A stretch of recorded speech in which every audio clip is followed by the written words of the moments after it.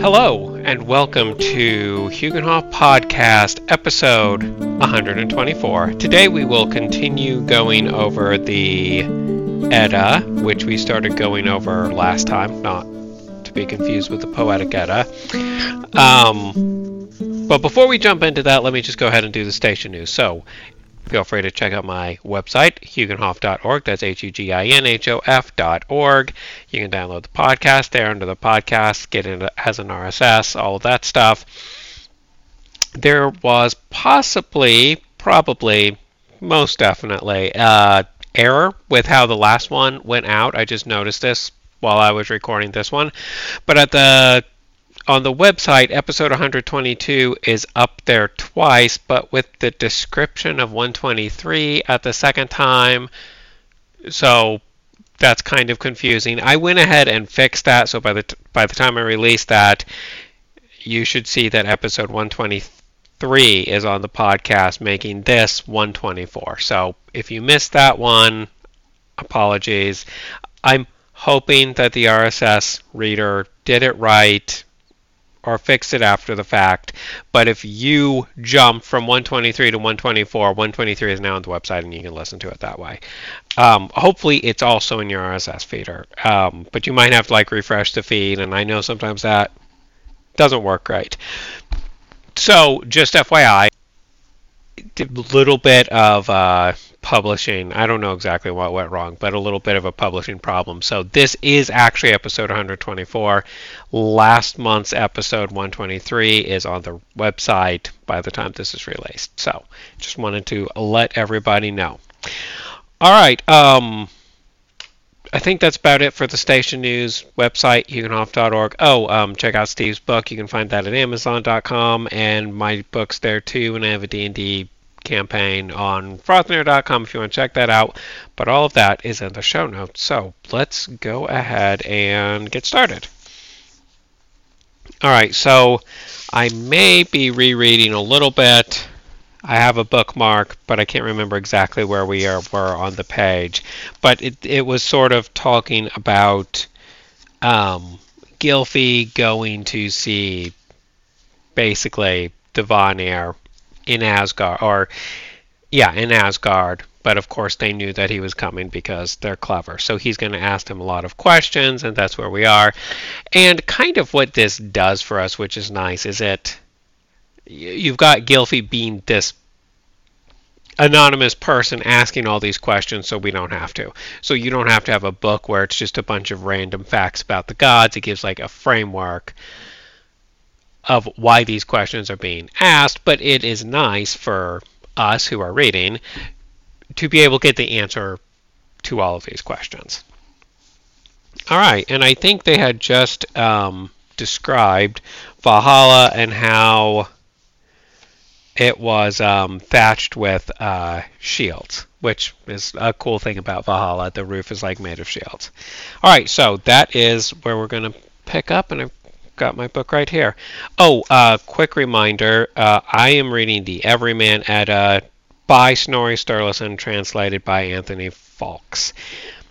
In case you want to be reading the exact same one, that's the one I'm reading. All right, here we go. In the doorway of the hall, Gylfi saw a man juggling with knives, keeping 7 in the air at a time. This man spoke first and asked him his name. He said it was Gangleri, and that he had traveled trackless ways. He requested that he might have a night's lodging there, and asked whose hall it was. The man replied that it belonged to their king. Okay, so something to remind everybody of. He's asking for lodgings as a traveler. Again, this is very much our ancestors thought it was very important to be good hosts, so that's going to be important.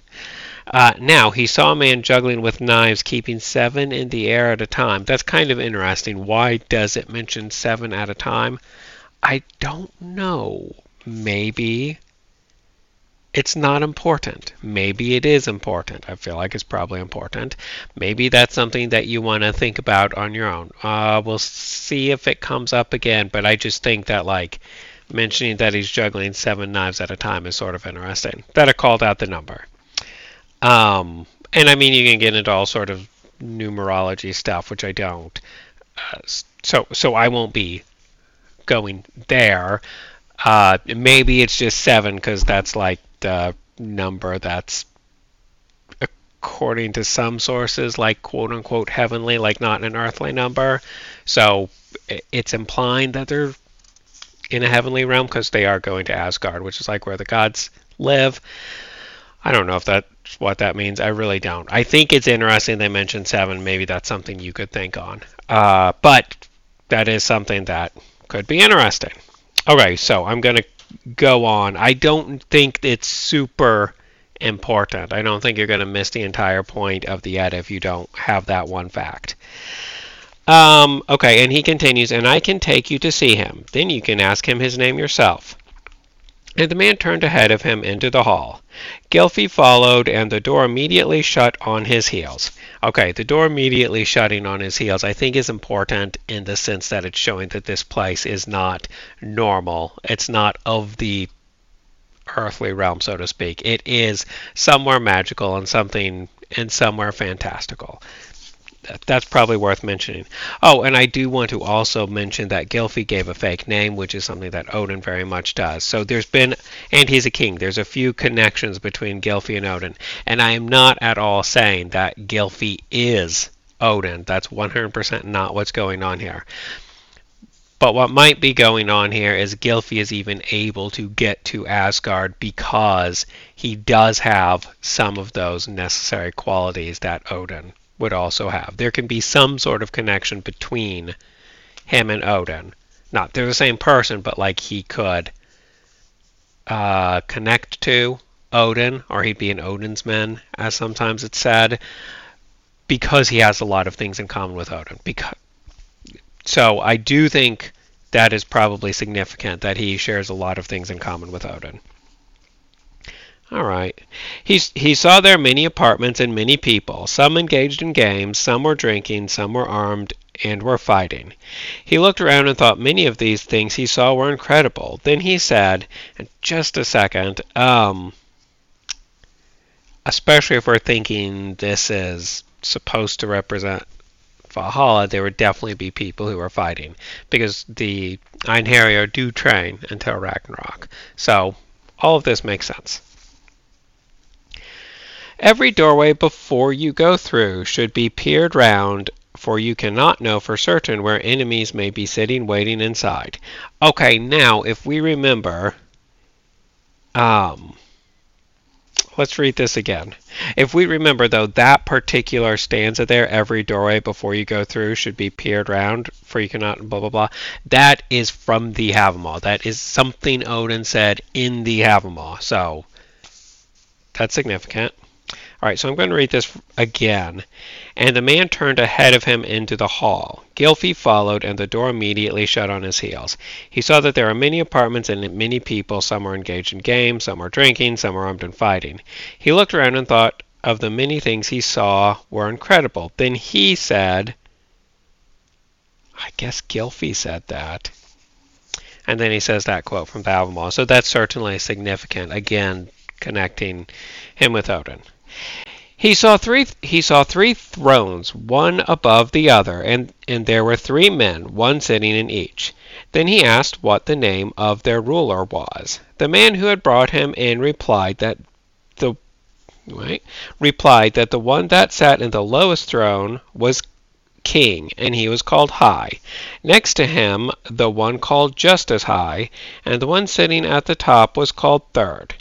Then High asked the newcomer whether he had any further business, though he was welcome to food and drink like everyone else there in the High One's halls. He said that he wished first to find out if there was any learned persons in there. All right, just a small pause here.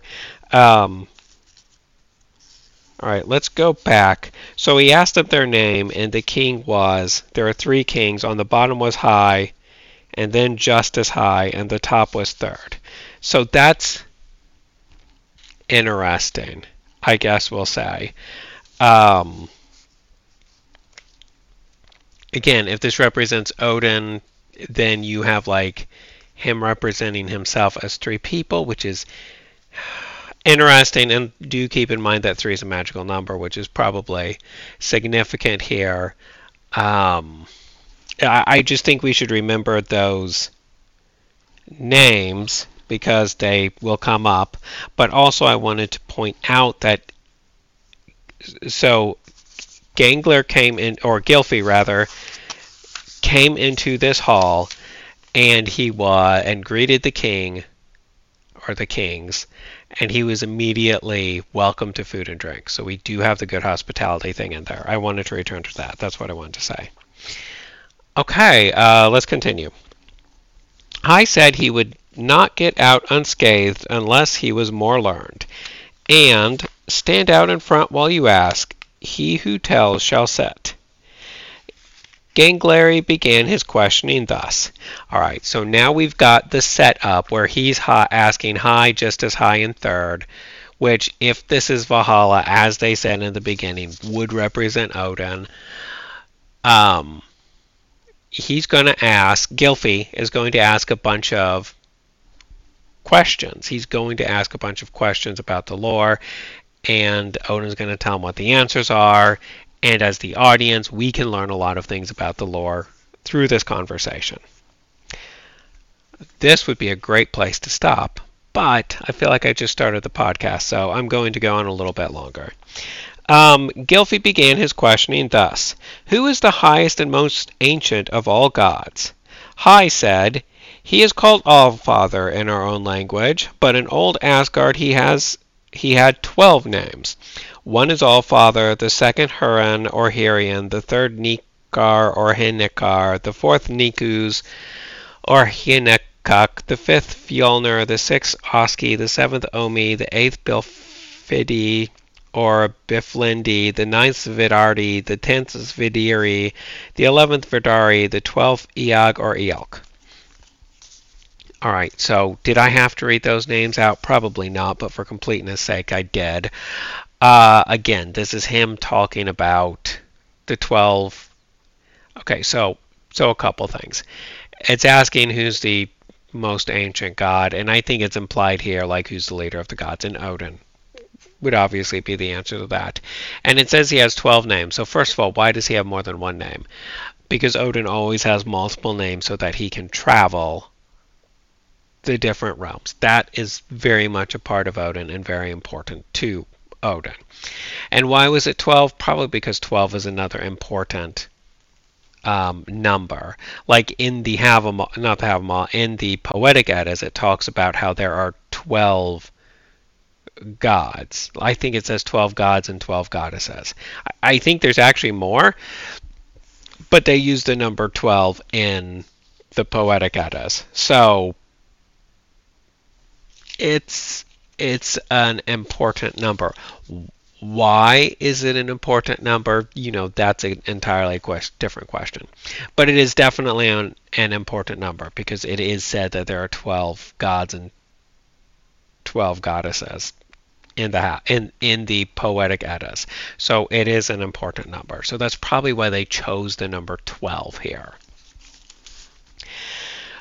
Then you might ask, well, why does Odin have 12 names? Isn't one enough? And it has to do with the idea that he has to travel and travel in disguise, especially when he goes to places like Jotunheim. He can't have the giants know who he is, or obviously they'd kill him because they're the enemies of the gods. And when he goes to like Midgard to deal with humans, he can't have people know who he is, or he won't know their true intention. So he has to have false names.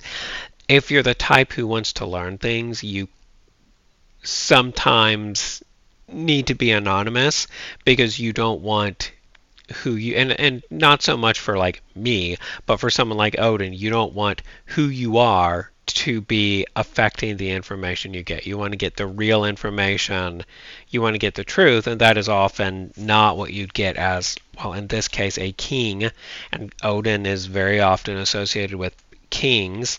Now, our ancestors' version of kings was not the divine right, and that's important. They were many times elected or chosen by the people, and they could be stripped of their kinghood. I don't know if that's a word. Their power could be taken away, and that's an important thing to mention because that's a little different than like a all-powerful king that cannot have their power taken away. Even though I suppose an all-powerful king that cannot have their power taken away is sort of a myth, because I mean we see in like France or Russia or all these other countries a long time ago, there were divine right kings, and their power was actually taken away. The people, like rose up against him and had some sort of revolution. So even though divine right is a thing that people talk about, it's never actually guaranteeing you a position of power. But my point is, in some of the other books, I think the Heimskringla, they talk about there'll be a king who's a wealthy person, but he'll have to go around and like if he wants to go raid somewhere, he doesn't just say, "Hey people, I'm the king and you do whatever I say, so let's go on this raiding trip." He has to go convince the other like landed people to join him on the raid. And it's like, "Oh yeah, you should totally join me because we're going to win and then we'll get this treasure and then we'll split it." But it's not the all-powerful type of king you might have, or you might think of today. Which, of course, we don't have kings so much, and the ones we have don't have the power that they used to. But when you hear king, it's not the all-powerful, whatever I say goes idea. It's somebody who has to sometimes convince people. And probably for that reason, it is important that the king understands the true feelings of the people. So when Odin comes to Asgard, or when Odin comes to Midgard, he needs to understand the true feelings of the people, not hear, because what he would hear as Odin would just be like, everything's good and we're hospitable and we're good people. So he needs to like go as a normal person so he can see what the real reaction was. And I think this comes up a lot, like when you look at in history, different kings and czars and stuff like that.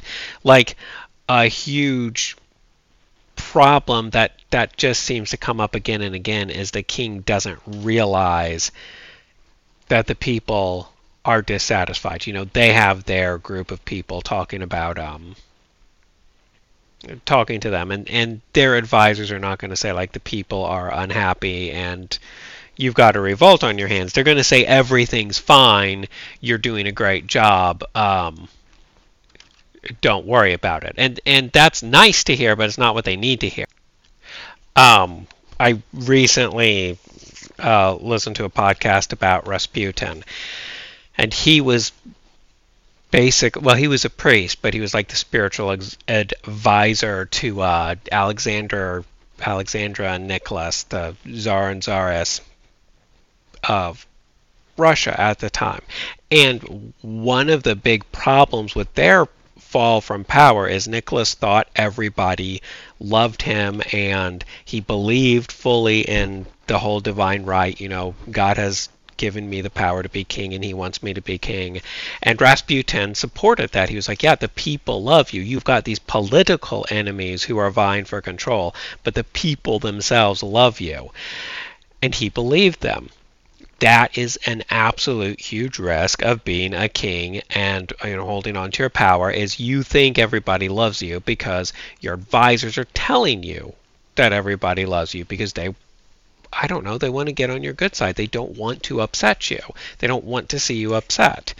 So to really know the truth, you'd have to go out as a common man. And Nicholas never did that. He never dressed as a common person and went out to see what the people were really saying. And maybe he should have. And Odin very much does go out as the common people to see what they're saying. And to really understand what's being said in the world about you, you need to go out as a common person and listen to what people are saying. Now, I am a common person, so it's not as important for me. But again, if you were a king, as Odin is, and also as this guy is, who I always forget name, Gylfi, if you were a king, then this would be very important information. So this is why Odin has 12 names and why it's important, and also why I think it's interesting that Gylfi is using a fake name as Odin would, again saying like he is a true king or a good king, because he understands that some of these things are necessary. So that was a bit of a tangent. Moving on. Yeah. So we're going to wrap up shortly, but I think I'm going to do one more little stanza here. Then Gangler asked, "Where is this god? What power has he, and what great work has he performed?" Hai says, "He lives throughout all ages and rules all his kingdom and governs all things great and small." Then spoke Justice Hai, "He made heaven and earth and the skies and everything in them." Then spoke Third, "But his greatest work is that he made man and gave him a soul that shall live and never perish through body though the body decay to dust and burn to ashes. And all men who are called righteous shall live and dwell with him himself and in the place called Gimli or Vingolf. But wicked men go to hell and on to Niflhel. That is down in the ninth world." Okay, so we are going to stop here. So this is talking about how Odin created the world, and we remember that it's made of the body of Ymir. That came up in the Poetic Eddas. So that's what this is alluding to. And then it's also talking about how he gave them a soul, and that again was in the Poetic Eddas, where he gave the ash tree and the elm tree clothing to wear, and then that's what and then he breathed the breath of life into them, which is what made them rational people, so to speak, and they're just animals. And if we look at that, what that means is, that's a different discussion, but maybe it's Odin giving them his rationality because he gives them clothes and names, which are very human concepts. So you can look at it different ways, but however you look at it, if it's like Odin giving them rationality or Odin giving them a soul, in some way Odin is giving them, humans, the like quote unquote spark of life, that thing that makes us special, if that's a soul or if that's a rationality, whatever that thing that makes humans different than the other animals is. It talks about where that comes from in the Poetic Eddas. And it seems like as we're reading the Eddas, it's assumed that you have a basic idea of these stories. You would know that. And then it's just adding some clarifications and other information to that. So it's very much a good thing to read the Poetic Eddas first. In my opinion, I think you have to read the Poetic Eddas because then all of these references are going to make a lot more sense. But anyway, he talks about that and how, this might be the first place this is mentioned, how the good people, or all men who are righteous, shall dwell with him, so with Odin, in a place called Gimli or Vingolf, which is interesting. Where are those places? Because we also know that a large number of good people go to Valhalla, and then Frey has a hall and Freya has a hall where good people can go to. So that's maybe not straight up false, but at least it's an oversimplification, because it says all men who are righteous shall live and dwell with him in the place called Gimli or Vingolf. Oh, so what does that mean? That's a good question. There's two ways you can take it. You could take it all men who are righteous, and men here means humans. I'm 100% certain it's not gendered. So everybody who is righteous lives with Odin in a place called Gimli or Vingolf. So you could take that as, unless they go to one of those other places, or also there's not actually anything to say that in the afterlife you only go to a single place and you can never leave again.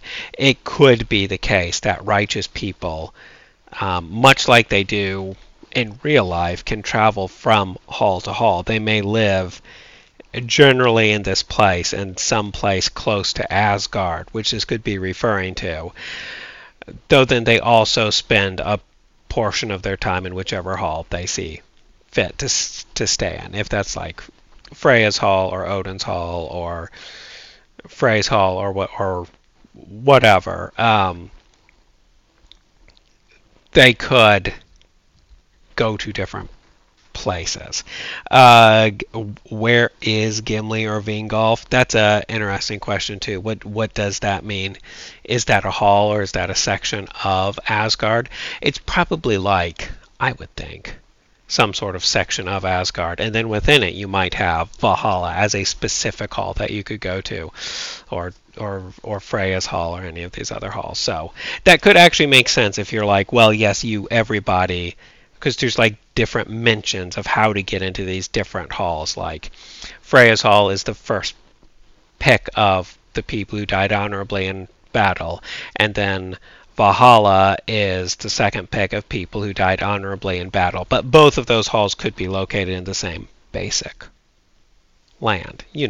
Like you can have two cities in one state. It's that sort of connection. So if I were to guess, that's what I'd say. I also think it's not super important where we go. I mean, it is important where we go when we die, but we don't have all that information, so it's not super important for us to dwell on where we go when we die. Like, maybe have a basic idea, but what we need to be focusing on when we're alive is being good people and doing the right thing and honoring our families, right? And learning about ourselves, stuff like that. We don't need to be obsessed with where we go when we die. So I don't think we have to. You don't have to agree with me on this, and you don't have to know the answer. But what I kind of think it is all righteous people go to these big places, somewhere in Asgard, these two places mentioned, but then each individual may go to a different hall, depending on in what way they were righteous. Is it because they fought bravely, or is it because they were good people who kept their oaths and stuff like that? All right, and then the second part, but wicked men go to hell and on to Niflhel. And yes, that's true. They do go to hell, and that and hell is, so if Asgard is above Midgard, hell is below Midgard and ruled by Hela. And then Niflhel is even further out, and it's cold and more miserable and more terrible. So all of the quote-unquote wicked people go to hell, and then the exceptionally wicked ones go on to Niflhel, which is even worse. And arguably, well, yeah, I don't know about that. I'll refrain from that. Okay. I was thinking, do people who go to hell eventually get to Niflhel? And I don't want to say that's actually necessarily the case. I think the people who go to Niflhel are specifically the people who are mentioned, and I think it's in the Poetic Eddas, but it's like murderers, breakers of oath, and seducers of other men's wives are the three categories of people who get you into Niflhel. So it is worse. But still, it's interesting. It touches on the afterlife there. So that's good. That's like pieces of the lore that we'd like to have. All right, I really am going to wrap it up because I'm going longer than normal, which I'm not going a super long time. I don't think the podcast is too long, but it is longer than it has been. So I do want to go ahead and wrap it up. And I guess my final thoughts for today are just, there's a lot of good information in this book. And if everybody is not reading along at home, please do. I mean, this book is much better when you just read it for yourself and come up with these ideas on your own. But what I'm hoping is, maybe you've already read through this, and then I can just bring up some ideas, and you can go back to the text and be like, oh yeah, that part was interesting. Let me go ahead and reread it and think and see what I think. And I again want to stress, I don't know what I'm talking about. I'm just some dude on the internet. Like, I'm not more qualified than anybody else. And honestly, nobody on the internet is. It's just, the point of this podcast is to get you interested in the Edda and get you reading the Edda so you can come up with your own ideas and study it yourself and come to your own conclusions. I do not want to I do not want to put the idea out there that I'm right and everybody else is wrong, or that I'm some sort of authority, because quite frankly, I'm not. But I do think this is 100% worth reading, and it's fun. And I think I learn things when I go back and I reread it one line at a time, and it's like, this is a good line. What does this line mean? So this is just an exercise to do that, and hopefully everybody can follow along and do the same thing. And maybe your conclusions will be the same, or maybe they'll be totally different. And regardless of what the answer to that question is, I think it's useful to do this just so we can think about it again. And next time I read through this, my conclusions may be totally different. And that's okay. That's how everybody grows as a person, by reading these books and letting them inspire you to think more about the way the world works, things around you, all of that stuff. So I'm going to go ahead and stop there. Thank you everyone very much for listening. I will see you next month. Oh, don't forget to check out my website, huginhof.org, and you can subscribe for the RSS, and there's a Rune page there, and anything you need, huginhof.org. But I will see everybody next time, so have a great month. Frahel!